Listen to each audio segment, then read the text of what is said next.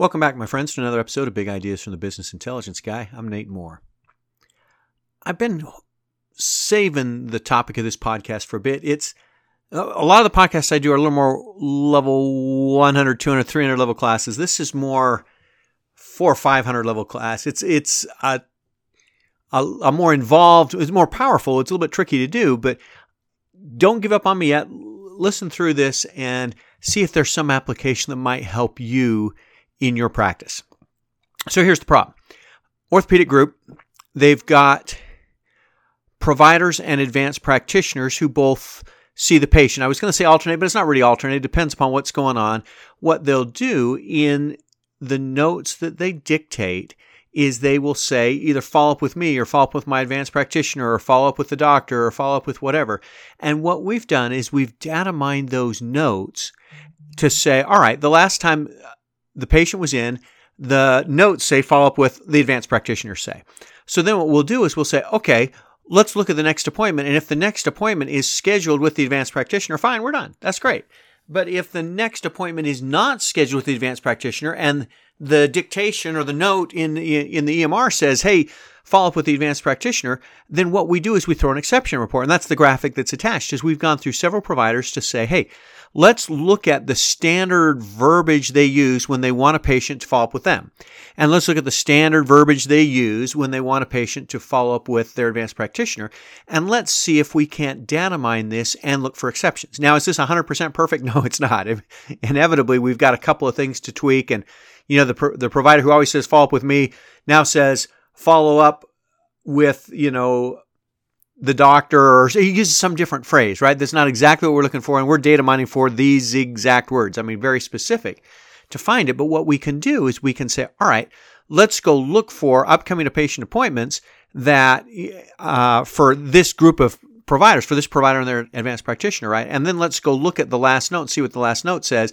And if the last note says one thing and the appointment's scheduled with the other, then it's worth it. And in this practice, they've got two father and sons that are working there now as the father's kind of phasing out and the son's coming on.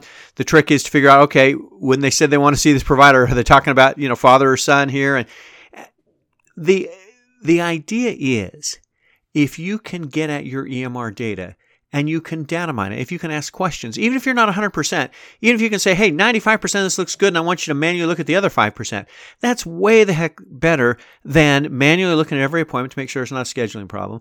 Or folks show up and they think they're going to see the provider and they end up seeing the advanced practitioner and they want to see the provider and the provider's out or in surgery or whatever. I think there's a lot of things that we can do if we can data mine clinical data, marry it with financial data, in this case, appointment data, right? And then look for exceptions. I mean, I think that's the pattern. That's what I want to emphasize in this podcast. Data mine your clinical data. Find something that your EMR knows that it's not telling you.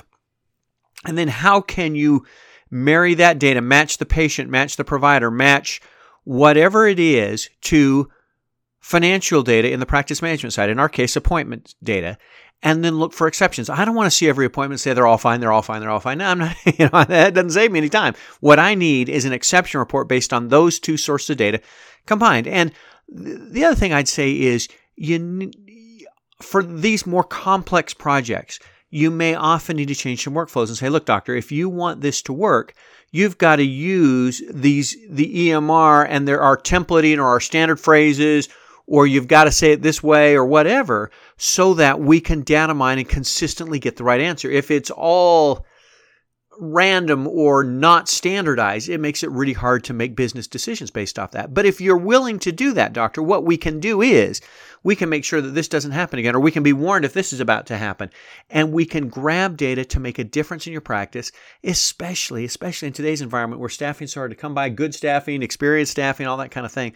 If we can do some things to automate and find exception reports across systems, in today's example, the EMR and the practice management system, but in a number of different systems to tell you what's going on, it can drive change and it can drive revenue and it can drive patient and provider satisfaction in your practice.